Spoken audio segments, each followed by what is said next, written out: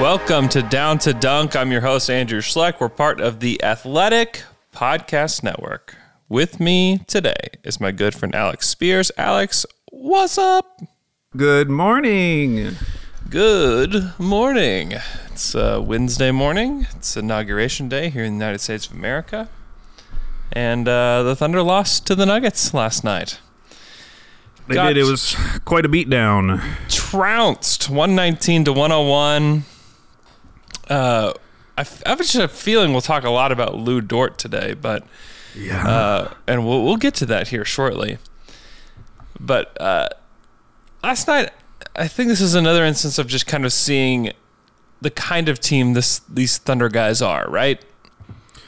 Yeah, they played a really competitive first half, really competitive, entertaining. It was a lot of fun. Yeah. And in that second quarter, the bench came in and kind of lost the thread a little bit, started to get away from them, but they were still relatively close. And then third quarter, it just kind of all fell apart, and the game was over by midway through the third quarter. And we got to see some extended Poku, some extended Josh Hall, some extended Moses Brown. The whole gang was there. We did. Any of those, I mean, obviously Poku piques our interest, and he missed all of his shots last night, which is going to happen, but he's still contributing. 4 boards, 2 assists, a steal and a block, 3 turnovers. You know, he's learning. But anybody from that Josh Hall, Moses Brown gang that intrigues you? I suppose Josh Hall, because I just looked him up for the first time. I had never... for some reason, Devin Hall... Wasn't the guy's name Devin Hall last year? Devin Hall, yeah, Virginia guy. Yeah, so I only realized this morning that I had them confused this entire time and that Josh Hall was a separate person. Really? And so I looked him up and I was like, oh, he was a 5-star recruit. Got recruited to NC State and skipped, decided not to go and didn't get drafted. So just the fact that he was a 5-star recruit piqued my interest a little bit. Like, maybe I'll pay a little bit more attention to him going forward. Definitely. There's a little bit of something there with Josh Hall, and the Thunder are gonna try to develop him. We'll see what happens, but we just know the guy's got some legs. He's really just got some legs. And he was, like every other player on this roster, was not worried about driving to the rim. I think he got 4 drives in his short stint. Yep. And had a couple nice layups. So, yeah, why not? I mean, why not play him a little bit more? I hope we get to see a little bit more of him. Yeah, I think we will. Moving forward, I think we'll get to see a little bit more of him. Shai Gilgeous-Alexander was 5 of 11 from the field, 1 of 4 from 3, 3 of 6 from the line, finished with 14 points, 7 assists, 5 boards. I think this is something that Shai has been doing, is that once he kind of realizes that what the defense is doing, he'll just sometimes go completely away from his own offensive game when it comes to scoring. And when he realized that they were just going to go under the screens and really try to take away the middle of the floor from him, he just kind of stopped being aggressive at all. The Lakers did this to him. The Spurs did this to him. Obviously, the Bulls didn't do this to him, where they just gave him the middle of the floor the entire game, including on a game-tying shot. They just let him have the middle of the floor. And he's going to have to adjust to that. And if he wants people, there's been some talk, there's been some chatter about him possibly being a number 1 guy. And I do think that there's probably more to that than I'd given it credit to over the past few months. But he's got to find ways to continue to score when the defense is continuing to take away what he likes to do. And there were still flashes, because there were 2 drives, one in particular where he drew a foul, and I think he ended up with 6 free throw attempts on the night, because that's obviously something we've been focusing on, is can he become a lead at free throws? And I think if he had stayed in the game, he might have gotten up to 8 or 10 last night. But the one that stuck out was the one where it looked like James Harden. Like, he got one of those rip-through moves, but where you're on the move and you're driving towards the basket, unlike the Chris Paul or KD rip move where they're just kind of out at the three-point line. And as a reminder, when James Harden does it, disgusting, an affront against basketball. Terrible. Never want to see it in the game. Get it out of the game. But when Shai does it, it's like, wow, this is really good for his development. Yeah. And those are the type of things I'm looking for, because this is one area where his slipperiness, Andrew, kind of works against him, because he doesn't always look for contact when he's driving to the rim. And so it's nice to see it when he does, because those are the type of moves, whether it's throwing his head back or whatever, that are going to get him to the line. So I like when I see that. Well, and that's how you get to 20 points a game on 13 shots, like every single night.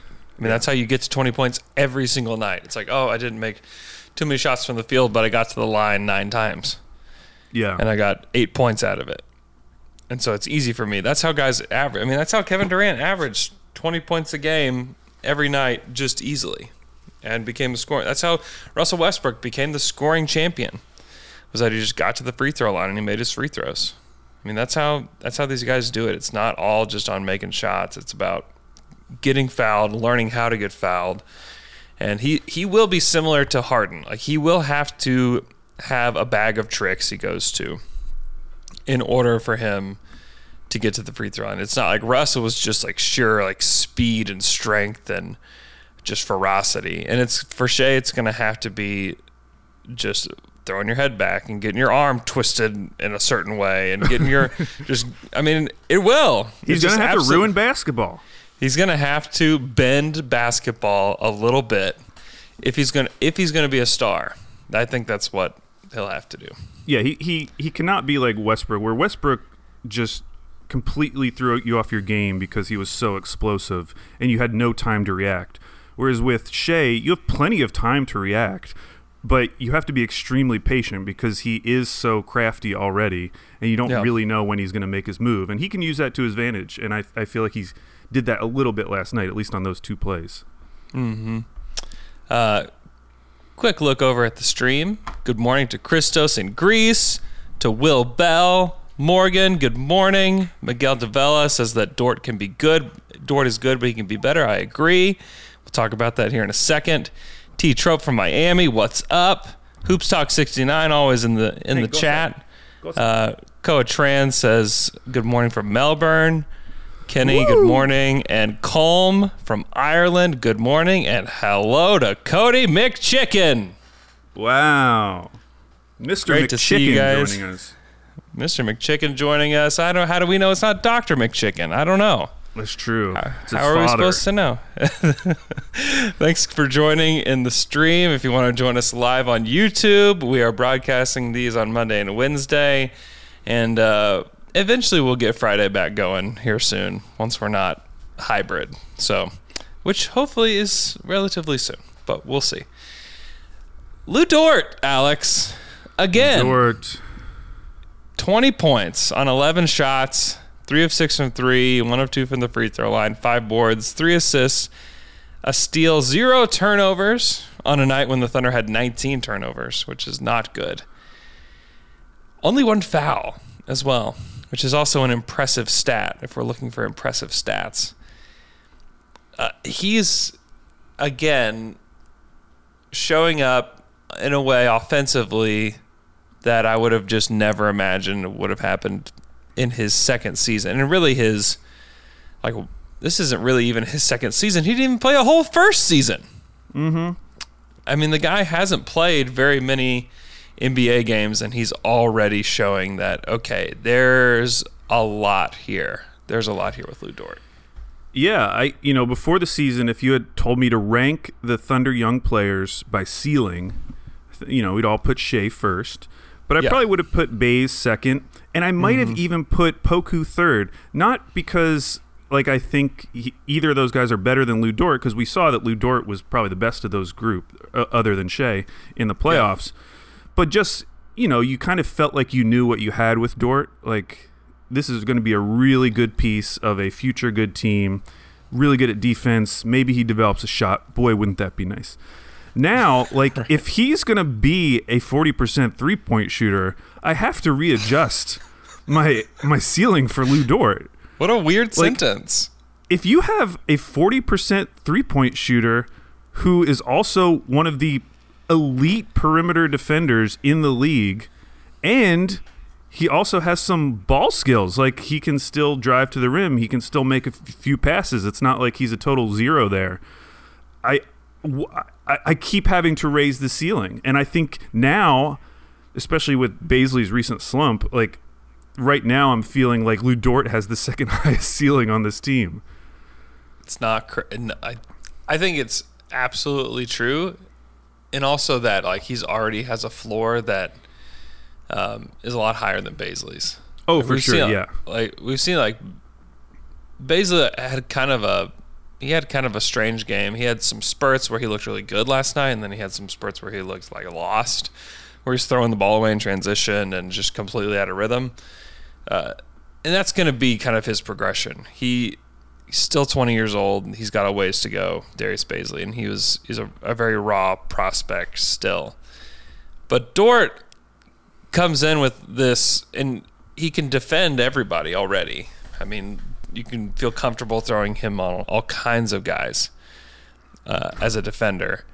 And then as an offensive player, you're right. I mean, we've kind of mocked him a little bit in that he said that he thinks he's a point guard. And obviously he's not a point guard, but he's somebody that can be a secondary handler at times, and that can run a pick and roll, and that can find guys, and that can make the right pass. He's a really, really smart player. And it's the shot that was always the concern. That's why he didn't get drafted, is that people thought, okay, I just don't know that this guy is going to be able to shoot it. And in a very short amount of time, he's been able to turn himself into a real shooter. I mean, he's attempted the most threes on the Thunder, and he's made the most threes on the Thunder. He's 28 of 65 on the season. I don't think he's a 40% shooter, and I only say that because the dude shot sub 30% last year. Like, I don't know of when a guy has gone from 29% or 30% all the way up to 43% overnight. And it's not overnight. Obviously, he's worked really hard to get to where he is.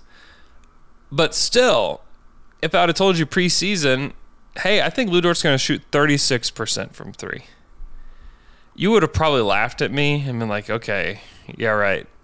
Good luck on like how many attempts? Probably a limited number of attempts for him. No, he's attempting the most on the team. He's made a three in every single game this year. 13 games. He's made a three, and it's usually early. I mean, they look for him early, and he's usually making those shots early. So he's been wildly impressive, and I think with the ball skills that he has, with his ability to run a pick and roll, with his ability to get to a pull-up jumper, which has been shocking, and I'll continue to be skeptical on that until I see more of it, but there's more there with Lou Dort for sure than just like your run-of-the-mill Thunder shooting guard role player. Yeah, last night because at the beginning of every game, as soon as he hits his first three, Twitter timeline blows up.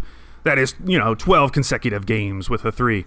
And so I had to go up and look, like, what is the Thunder record? And I still haven't been able to find it, but I'm pretty sure it's Paul George, and it is way more. So we have some time. Yeah. Because Paul George had a 40-game streak with multiple three-pointers, which is so wild. So we got a little time there.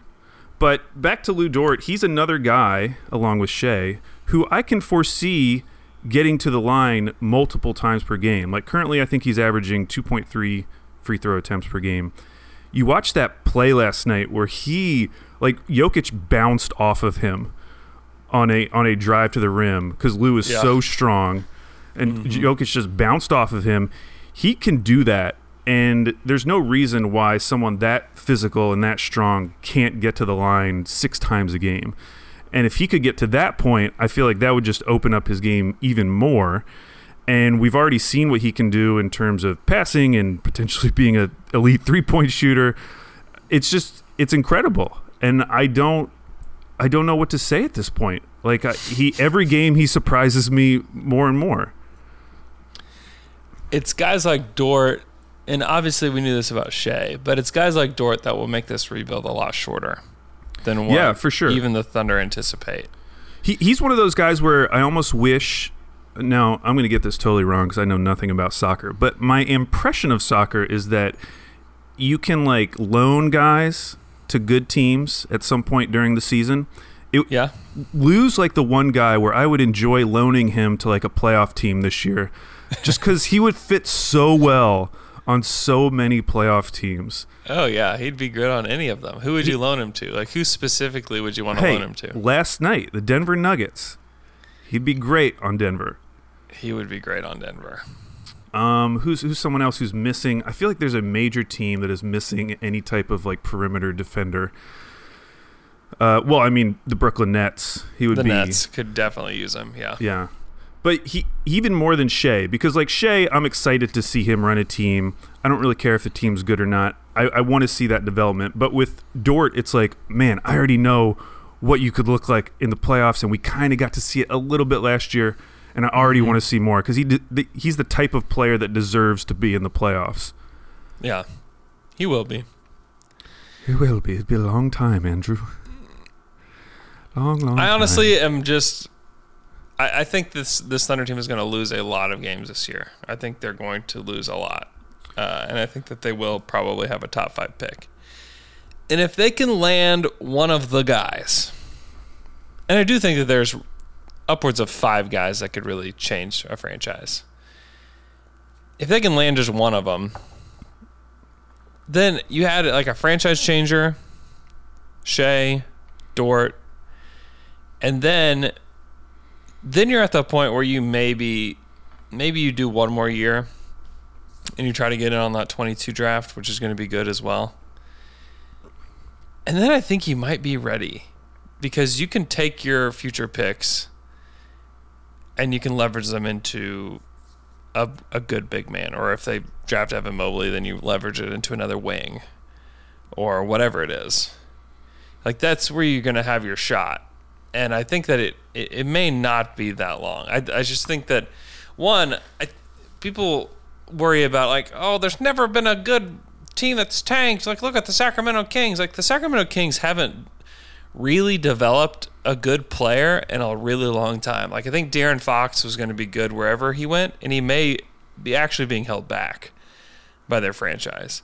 This Thunder team is really spending time in development with these guys. Lou Dort is a huge signal to that. I think Shea is a signal to that. I think even Isaiah Roby I don't think Isaiah Roby is going to be even a rotation player in the next iteration of the Thunder.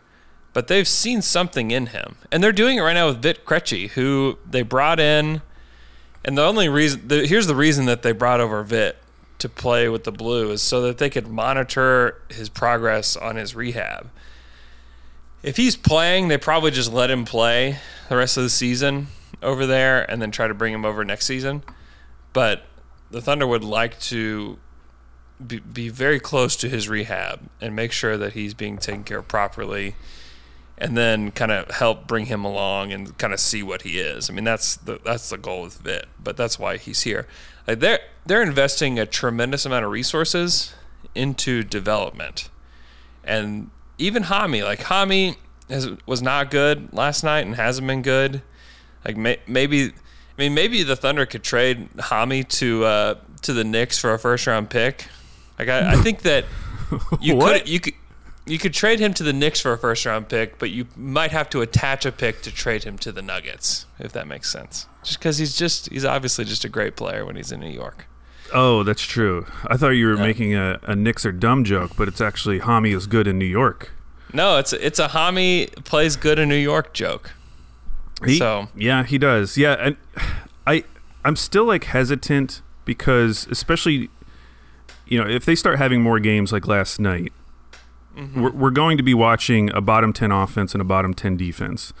Yeah. And so I'm trying to not invest too much in guys who may not be here and may not be in the NBA in 2 years. Well, okay, so let's figure out who those guys are. Like, Well, if you were to, okay. we're gonna what? Well, okay. First of all, the reason why I say that is because already looking at the 21 draft, Yeah, guaranteed 3 players are going to be joining this roster. Whatever their 2 first round picks, and then they're likely going to have their own second round pick. Based on where it falls. Now they're going to have Denver's second round pick, but that's going to be a later one. Maybe that's a draft and stash. And then we don't know what's going to happen with the Warriors pick, although congrats to them for being the Lakers. That's a big win for us. it's big. Warriors. That was really Go big. Warriors. Yes. So we have the potential between 3 and 4 young prospects that we also want to develop joining this roster in 6 months. Yep. All those guys are going to deserve playing time, or at least the top 2 from the first round. And so that's where I'm like, okay, some of the guys at the end of the roster right now, they will not be playing any minutes in like 6 months. Their minutes will be gone, so I cannot invest in them. Okay, so now, go ahead. Let's plant our flags on certain islands here, okay? Obviously, Shea Island, Dort Island, Baisley Island are all well populated, right? Like, we don't even have to plant a flag. These are civilized islands, right? Business is booming. Tourists are coming. Yeah, this is big time. Now, that leaves us, are you going to plant your flag on Isaiah Roby Island? 4 steals, 3 assists, 10 points. You're a Euro step around Jokic? I mean, come on. Yeah, I mean, I feel bad because anytime I say no, it's going to seem like I don't like the player. I mean, I think it's that's awesome. Exactly what it means. That's exactly what it means. Although, to be fair to Roby, like, making him match up against Jokic, I don't know what I'm really learning from that matchup. Like, there's not really any development there, because in no scenario on a real team would you ever play Roby against Nikola Jokic. Yeah, he will not be confused with their Jokic stopper. Yeah, he is not a Jokic stopper. He's one of those guys where it's like, it seems totally fringe right now. Like, is this guy really going to be getting minutes next year? Yeah. I think it's great that he's playing well, but again, we're watching a bottom 10 offense, bottom 10 defense. We've seen throughout history that there are going to be guys on that team who look better than they would be on a real NBA team. And so I'm not buying into Roby yet, while acknowledging that he has been good in the minutes that they've given him. Yeah. Yeah, I'm with you. I'm not planting my flag on Roby Island either. I think that he's been fine in the role that he's played, and he's got a little bit more juice than I thought he did. But still, for sure. I just the lack of size is a thing, and perhaps he could be a bench player. I mean, he's not a starter on any NBA team. I mean, he's starting on this team because Al Horford's out. I mean, I'll say this. I put him on the same tier as Justin Jackson going into the season, and I would say he's definitely on the next tier up. If not two tiers above Justin Jackson. 2 tiers. Wow. Yeah, that also might be because I have put Justin Jackson on a tier lower than what I had him on coming into the season. So, mostly just because of the way he moves. And maybe that's it. Yeah, he seems like he's at the very end of the bench at this point. Yeah. Alexei Pokusevski Island, we've got some believers. We've got some. It's definitely not vacant of people. Yeah. I'm definitely my flag is here. It's been waving in the breeze for a while. What about you? He is someone who I've decided in just the last few weeks I'm not going to worry too much about this season. Like, it's good. It's great that he's getting minutes, but I saw someone on Twitter say it's like almost like a redshirt season, and I kind of agree with that. Although I guess in a redshirt season you don't play at all, but it's like, so it's not a good analogy. But I just can't get too worried about him because he's so young, because of the league that he came from. I don't want to compare him to Giannis, but that's what I'm about to do. If you go back and look at Giannis's rookie season, he made a massive jump between year 1 and year 2. His year 1 stats were not impressive at all, other than the fact that he was getting minutes because the team decided to invest in him. And so I think it's awesome that he's getting the minutes, but I don't want to say like I'm starting to have doubts about Poku because that just seems way too premature given his age and where he's coming from. So I'm just like giving that one time. So I'm still invested in Poku, but I'm not expecting to see anything for until maybe like next year at this time. It's going to be a while. Yeah, and it could even be longer than that. I didn't want to say it, but yes, I'm more thinking like 2 years down the road that I'll feel comfortable, just like what he is going to be, because his shot is, I mean, he gets it off clean every single time, but it does kind of look like a line drive right now, which may have to do with the fact that he's like over 7 feet. That's the like he has to start hitting shots, and so I don't want to get too worked up about it because he's a rookie. Like if he doesn't hit any of his threes for the rest of the season, like whatever, I'm not going to be too worried about it. Yeah. So are you on the island? I'm still on the island. I'm still okay. All right. Justin Jackson off the island, abandoned. Is there anyone there? I don't know. I haven't heard anyone. Maybe there's a New Thunder podcast out there devoted to Justin Jackson that we'll learn about. Let us know, guys. Let us know. I'm not sure that Josh Hall has an island, but we'll keep our eye out. We'll have our binoculars he's like, looking around for one. He's like when you spot an island through one of those telescope things. We just saw it. We just saw it for the first time. Me especially. Literally just found out who he was. My brain realized he wasn't Devin Hall. Teo Maladon or Maladone, however you want to say it. Yeah, what is the right? Have they given the pronunciation guide on that? I think it is Doan. Maladone. Okay. Maladone. I just don't like saying it like that. But yeah, another guy. Sure. Okay. I mean, now I'm going to give you a choice. Yeah. We can put our flags on his island because I think he projects to be like a role-playing point guard, right? Right. That's fine. Like I think he'll play in the NBA. You got to plant your flag on one island, Alex. Yeah. This is where it could be divisive. This is where you might get some comments. Okay. On your Twitter today. Okay. You have one flag to plant. Yes. Between two islands. It's either Hamidou Diallo Island. Mm-hmm. Or Kenrich Williams Island. Kenrich Williams, no question, going on the island. I will. I'll bet anyone who wants to bet me. We can bet a rookie card of Lou Dort. Oh, there it is, right there. Lou Dort rookie card. We can bet it if you really believe in Hami. The bet is: will these players be in the NBA in 3 years? I think Kenrich Williams will be in the NBA in 3 years. I feel less confident about Hami. Yeah. And I tend to agree. And like it's not that Kenrich is amazing, but like I can already see him being like the 10th man on a decent team. Just because take a lot off the table when he comes into the game. He doesn't really mess things up in any way. You could play him with major stars and he would slot in perfectly. Whereas Hami, I actually do think you need to let him breathe a little bit. And I don't know if that's a great, like, what team is going to be wanting to let Hami breathe going forward? I mean, we've seen a lot of cool things from Hami this year, but part of that is because the team is just giving him a lot more opportunities.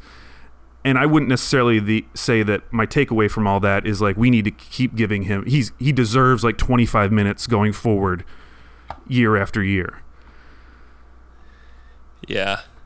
I would agree. I think the thing about Hami is that he wants to be more than just hustle guy, 3-and-D, whatever. Like he wants to be a guy that could be a sixth man of the year, which it's just not there. And maybe it will be down the road. Maybe we're just wrong. Because he has way more flashes than Kenrich. I mean, obviously. Last night, that play where he went up against maybe 3 Nuggets for a layup and didn't get it, but somehow wrestled the rebound away. And as he's wrestling it away, he ends up back around the 3-point line. Instead of resetting the offense, he just turns around, goes straight back to the basket against 3 people, and I think he got an N1 on that play. Like, That's something Kenrich Williams is never going to do, and I'm comfortable with that. But on the other hand, like coming up this summer, I kind of talked about this before the season. Like, is there going to be a team that makes an offer sheet to Hami? I don't know, because it's like, what are you getting? Like, what is your idea of Hami? I guess it's spark plug off the bench, but I just don't think he's good enough of a scorer to really be that. Yeah. And so then he's just like an energy guy. Yeah. And there's teams that will need that will, I mean, he's not going to get paid, but right. Again, like the Knicks would be a great scenario for him. I think he would like to play in the Garden, every single night. That would be great for him. Also, Kenrich Williams, and this is pointed out by Thunder Pulse and James Anderson in the chat, that he's already 26. True. So he is who he is. And I kind of like who he is, to be honest. I think that his defensive ability is good enough. Like, he's very physical. And then if he can just hit a corner three, then he can be a guy off the bench that you bring in that you feel comfortable playing on a good team. Yeah, I follow a couple draft guys on Twitter, and one of them compared him to Jared Dudley. And I thought that was a nice comparison. Where it's just so maybe he needs to work on his personality so he could be like that type of Jared Dudley personality who keeps getting to be on teams just because everyone loves being around him. Yeah, maybe he already is that. I don't know. He's not. He's not. Okay. No. No, we've talked to him a few times. Nice guy. He's not that though. But I do see him as a guy that's going to be just catch and shoot, low usage, high energy defensive type of guy, and I think that those kind of role players are always needed. So he needs to let I like him. Brandon Land on Twitter, designer, he made a Kenny Hustle picture that made Kenny Hustle look really cool. So maybe Kenrich needs to hook up with Brandon Land, get him to do all of his marketing for him. Brandon can turn him into a cool player in the NBA just with his designs, and then boom, that's all he needs. Then everyone knows him. Yeah, I agree. Okay, I think that's it as far as islands go. Alex, are you getting into NBA Top Shot? What is that? You don't know it? No, I don't even know it. It's a collectibles thing. It's like an online collectibles thing through the NBA. Is it digital? It's digital. Digital collectibles? I know. I was skeptical as well. But these things are going for hundreds, if not thousands of dollars. What? And they gain... Yes, I know. What? Like, I can't remember what moment it was. There was a moment that you could buy for like $100 the other day, and it's already up to over like $1,200 in value. Like, there's hardly, I know, I'm looking at your face. I agree with your face to a degree, but it's becoming a thing. So I want you to look into it. We'll talk about it next week. Weird. I mean, because it's something. So like Panini, who they're the big distributor of basketball cards, they have like these blockchain digital cards that are just digital only, and I think it's taken off a little bit, but not really, not to this level. I mean, I'm looking at the page right now. It appears there is a Tyler Hero going for $4,000. So you buy packs. You can buy digital packs. You can buy digital pack, or you can buy digital monsters. This is Digimon to the extreme. Yeah. No, it's intriguing at least. I'd like to have a conversation with you about it next week after you've kind of dove in a little bit, and let me know what you think. I think you and I should just take screenshots of all these, and we can start our own black market. Wouldn't that be cool? That's not a bad idea. It's not a bad idea at all. So the Thunder begin this road trip without Al Horford. I assume the Thunder's message to Al Horford is, "Hey, Al, family first. Having a baby's hard, man. Your wife is going to need you at least until, let's say January 28th. I think she might need you until then. So don't worry about it until after this road trip. And he's in OKC right now. So I don't know if he's going to join the team or not. I've asked around, and I haven't gotten an answer on that so far. But I would guess that he probably won't be with the team in LA. They don't play again until Friday. And then they play the Clippers twice in a row. They play Portland Monday. What's the vibe with the Blazers up there in Portland, Alex? How's everybody feeling? Oh, great. Yeah, things are going great for the Blazers. No one's having any like existential crisis about Dame's prime coming to the end with never having any healthy players around them. They're freaking out. They're terrified, and they're scrambling because you have one of the best players in the league in Damian Lillard. You had a guy who was probably going to make his first All-Star game in C.J. McCollum. He was playing that well. He was good. Yeah. Nurk had not been great, but he was starting to turn it around. And you had made the big trade for Robert Covington. Hadn't gone great so far, but still, like, things were looking up. You had a squad, and you had Derek Jones Jr., who is better than anything they had last year on the wing. And for it to all fall apart this quick, in addition to already not having Zach Collins, who was someone they invested a lot with. They traded 2 first-round picks to get. Yep. It's really depressing. And a guy I follow on Twitter, I believe it's Danny Meringue. Danny Meringue? Sounds made up now that I say it out loud. Danny Meringue, he does... this is the guy who...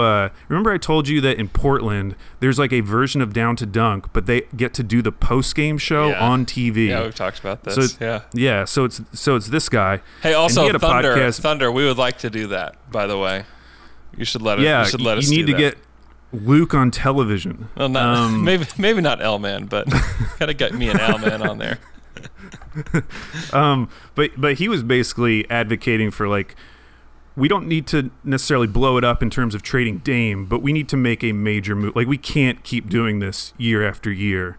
We have to do something. And I don't even know what they could do, because even if you wanted to trade a CJ or a Nurk, like, what are you getting back for them at this point when you're trading them injured? Yeah, I don't know. I think what they'll end up doing is just playing it out, hoping they stay close enough, like they do for the last couple of years, where when those guys come back, because now CJ is expected to come back 4 to 6 weeks, and I think Nurk is more like 6 to 8 weeks. If you get those guys back in the playoffs, it's kind of like last year. All of a sudden, it's a different team, but they're probably going to be in a position where they're kind of screwed going into the playoffs because maybe they have to play the Lakers again. Yeah. Hey, Neil. It's not good. Neil O'Shea, let me give you a hint. Stop bringing back Carmelo Anthony and Enes Kanter. Just stop it. I know they love it there, but stop it. They need Enes now. I know, but I'm saying, like, there are other options. Like, Enes is not the only option. He's not, but he does play really well for them. I don't have as much of an issue with. Melo is a problem only because he tends to get minutes ahead of guys like Gary Trent Jr. Yeah, which is insane. He's just a guy that you have more of a future with, and you kind of like to see him develop. I mean, at this point, it doesn't really matter because they're so shorthanded. They're going to be playing anyone. And the one bright spot is that Rodney Hood is back and healthy and scored 21 points in his first game where he was starting in place of CJ. Mm-hmm. So maybe they can kind of tape things together and keep it going long enough to make it into the playoffs. But it just really sucks. Like, it sucks for Dame. Yes. Because this team was a Western Conference Finals team like 2 years ago, and they have just been struck by the worst luck these last 2 seasons. Mm-hmm. It's terrible.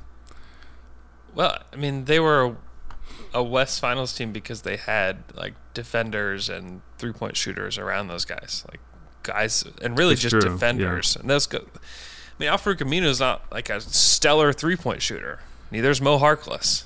But they tried hard, and they defended, and they had good length. And for whatever reason, they were just like, yeah, we don't need that. We need... Man, we need you know what it sounds like? It sounds like you're saying they need Kenrich Williams. They need Kenny Hustle. He would play for them. And people... Put Kenny Hustle on that team. How much would Portland fans love him? Oh, they would love him. They'd blow him up the way they blew up Anthony Simons. Maybe even more so. The dude's got a mullet. That's true. Like how a mullet in Portland would play really hard. Here in Oklahoma, we're kind of like, what's he doing? What's going on here? In Portland, it'd be like, this is our guy. He's one of us. Bring him in. Maybe that's the trade. I mean, honestly, a George Hill and Kenrich Williams trade, I don't even care what the trade is, but if they could just get those two players, huge win. Yeah, how do you make... I mean, that's honestly, that would help them tremendously. Both can defend. Kenny Hustle can hit a shot. I don't think this will happen, but like it would really be... I think that would really help Collins, them. Right? Does it have to be Zach Collins? Sure. Let's do it. Right? Yeah, what are they just going to keep waiting on Zach Collins year after year? He can be hurt on our team. Or you can do Hood. You can do Rodney Hood. Straight up. Yeah. Or Derek Jones Jr. Whenever... I mean, I don't know. How good has Derek Jones been? I haven't watched a ton of the Blazers. I feel like he's generally an overrated player. He is. I mean, he's a fifth starter. If he's a starter, he's the fifth one. Yeah. And he certainly has moments because he's so athletic. And again, he's better than anything they had on the wing last year. But that's, I'm comparing him to like Trevor Ariza, who hasn't played a basketball game now in a year, and Carmelo Anthony, who wasn't in the league at the beginning of last year. So they could upgrade the position. I'll say that. Yeah. Yeah, it's rough. It's rough out there in Portland. It is. Hey, can I complain about the Pelicans for a second? Feel free. I was looking up last night. You can tell me if this stat's interesting or not. I'll start with the Thunder. If you go and just look at their roster on NBA.com/stats, and you organize it by 3-point percentage, there are currently 15 players who have played for the Thunder. How many of them, Andrew, have a 3-point percentage above 0%? Above 0. How many that are playing right now? What are you saying? What do you mean? How many of the 15 players who have played for the Thunder so far this season have a 3-point percentage above 0%? All of them? It was 14. The only one was Moses Brown. He's the only guy who hasn't taken a three. Moses! Yeah, 14 guys. Now, that's actually very normal because obviously, like, everyone's taking threes at this point. Yeah. All you have to do is make one three to get above 0%. Okay, the Pelicans have also played 15 guys. How many players on the Pelicans have a 3-point percentage above 0%? Oh, no. 6? It's 8. It's 8.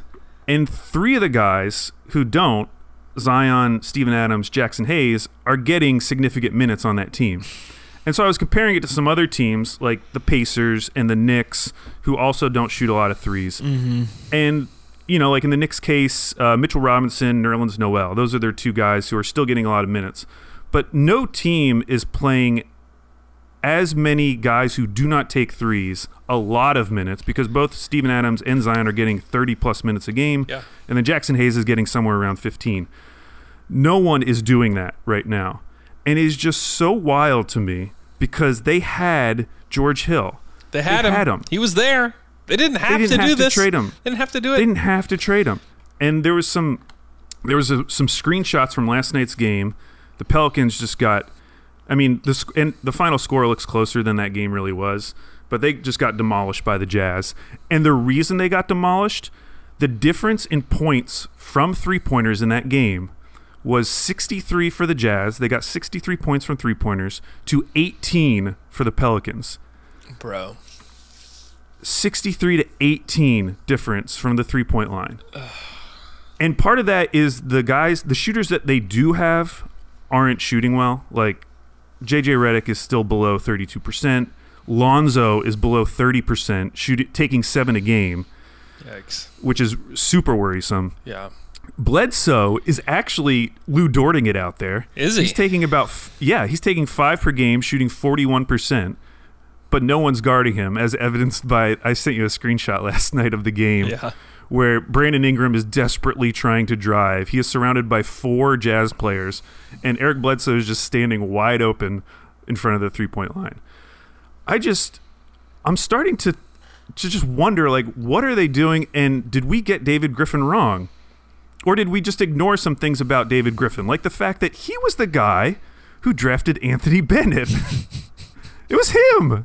David Griffin did that. One of the worst picks in the history of the league was David Griffin. Yeah. And he has such a good relationship with media members that when he got that job, everyone was like, wow, what an amazing hire. Mm-hmm. And then they fell into the AD trade because that was literally the only thing that could happen. Now you could say, well, they extracted a lot of value out of that. That's great. Mm-hmm. But I just look at this team going forward. This should be such an awesome, exciting team with Zion on it. Yeah. And it just does not feel that way right now. It does not. And I don't know what they do. They've just been building in the exact wrong. I mean, they drafted Jackson Hayes in the same draft as Zion. Like, what? Yeah. Like, why are you doing that? And maybe it's because they thought that Zion was eventually going to develop a shot. Maybe they saw his first game against the Spurs and were like, okay, we got a 3-point shooter on our hands. Yeah. And then it completely vanished. It's bad. It's not a good look at all. I don't know, man. It's a problem, and we could all see it coming, right?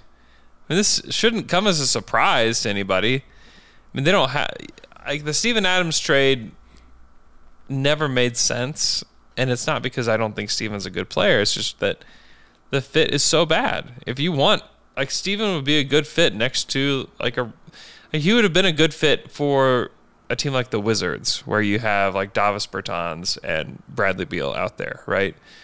And he just sets screens for them, and they can create for him. And I mean, that's the kind of offense that would be good for him.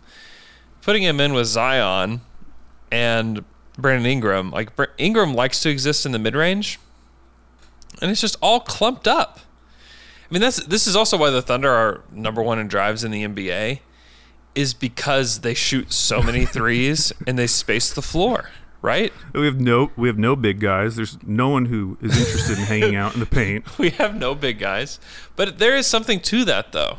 I mean, if you want Zion to just crush at the rim all the time and drive to the rim, same with Ingram, I think building around those two makes a ton of sense.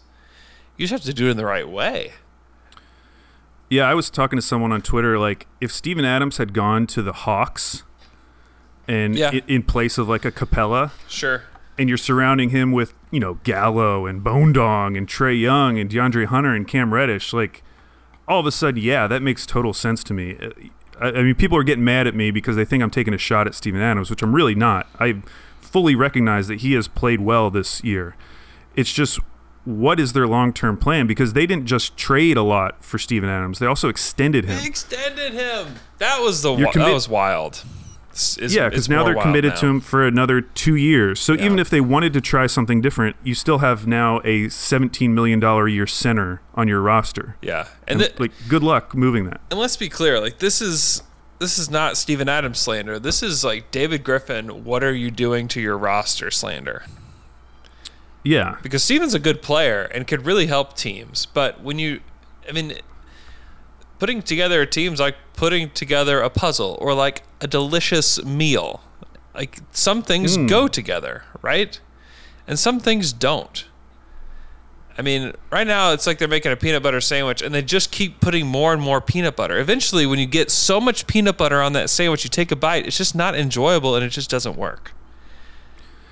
And maybe what happens is Brandon Ingram and Zion are just so good that things just work themselves out once some of these other guys start hitting their threes.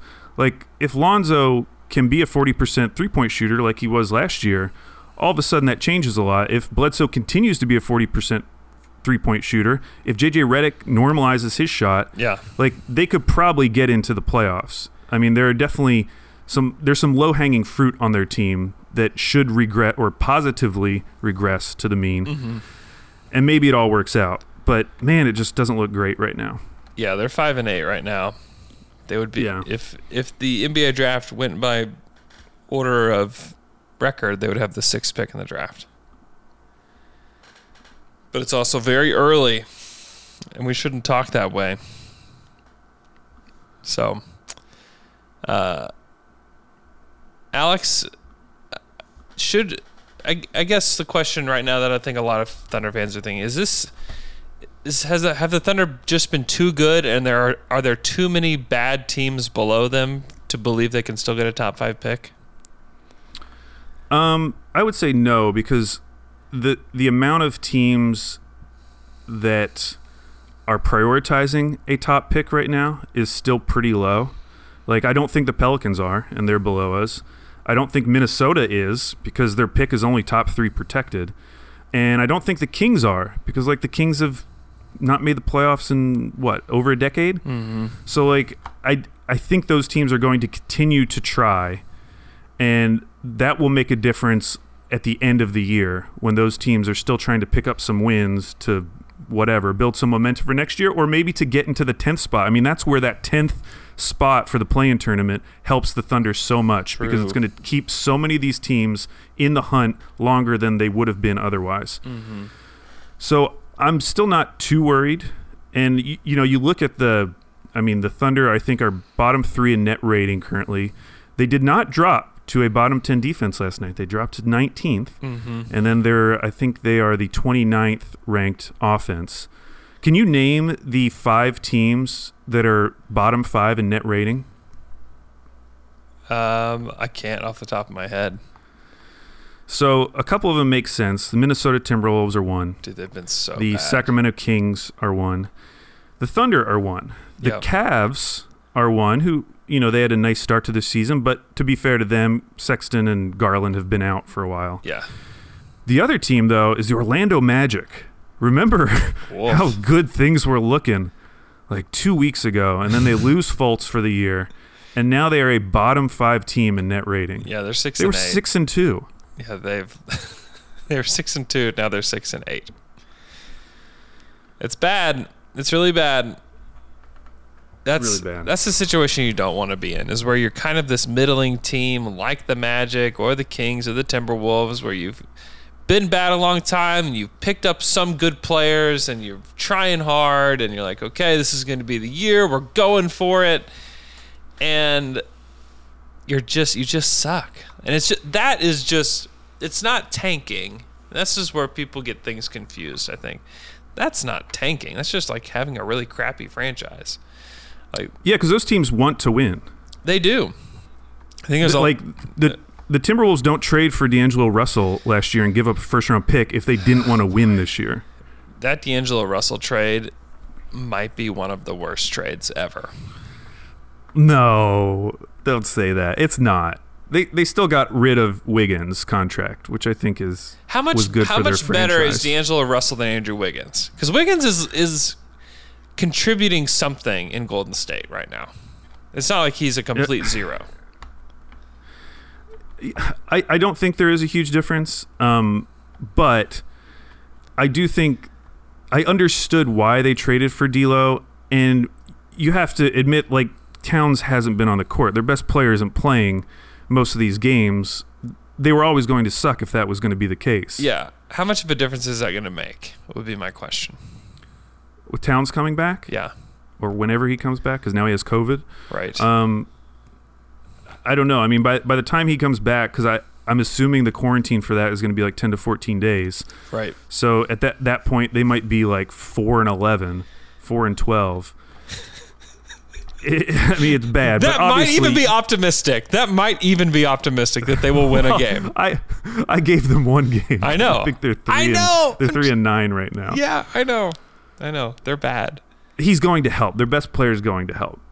He'll help. But yes, it was a bad trade, but there are far worse trades.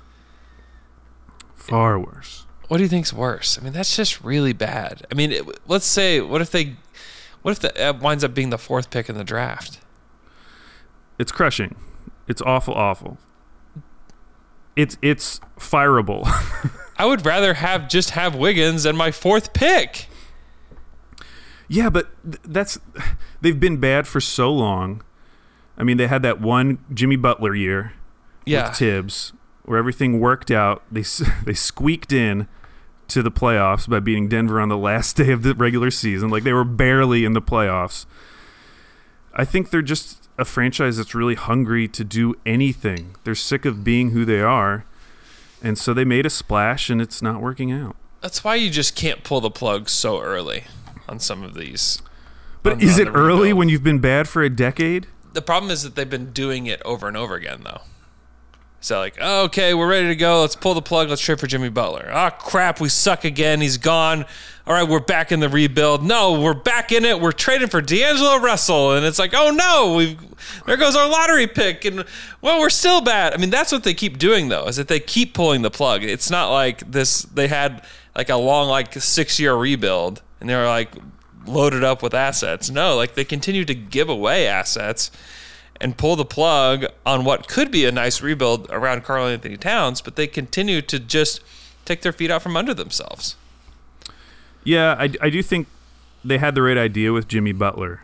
I mean, that was a really good move, but problem was that they did not have the culture to support Jimmy Butler. No. Not at all. Is a huge problem.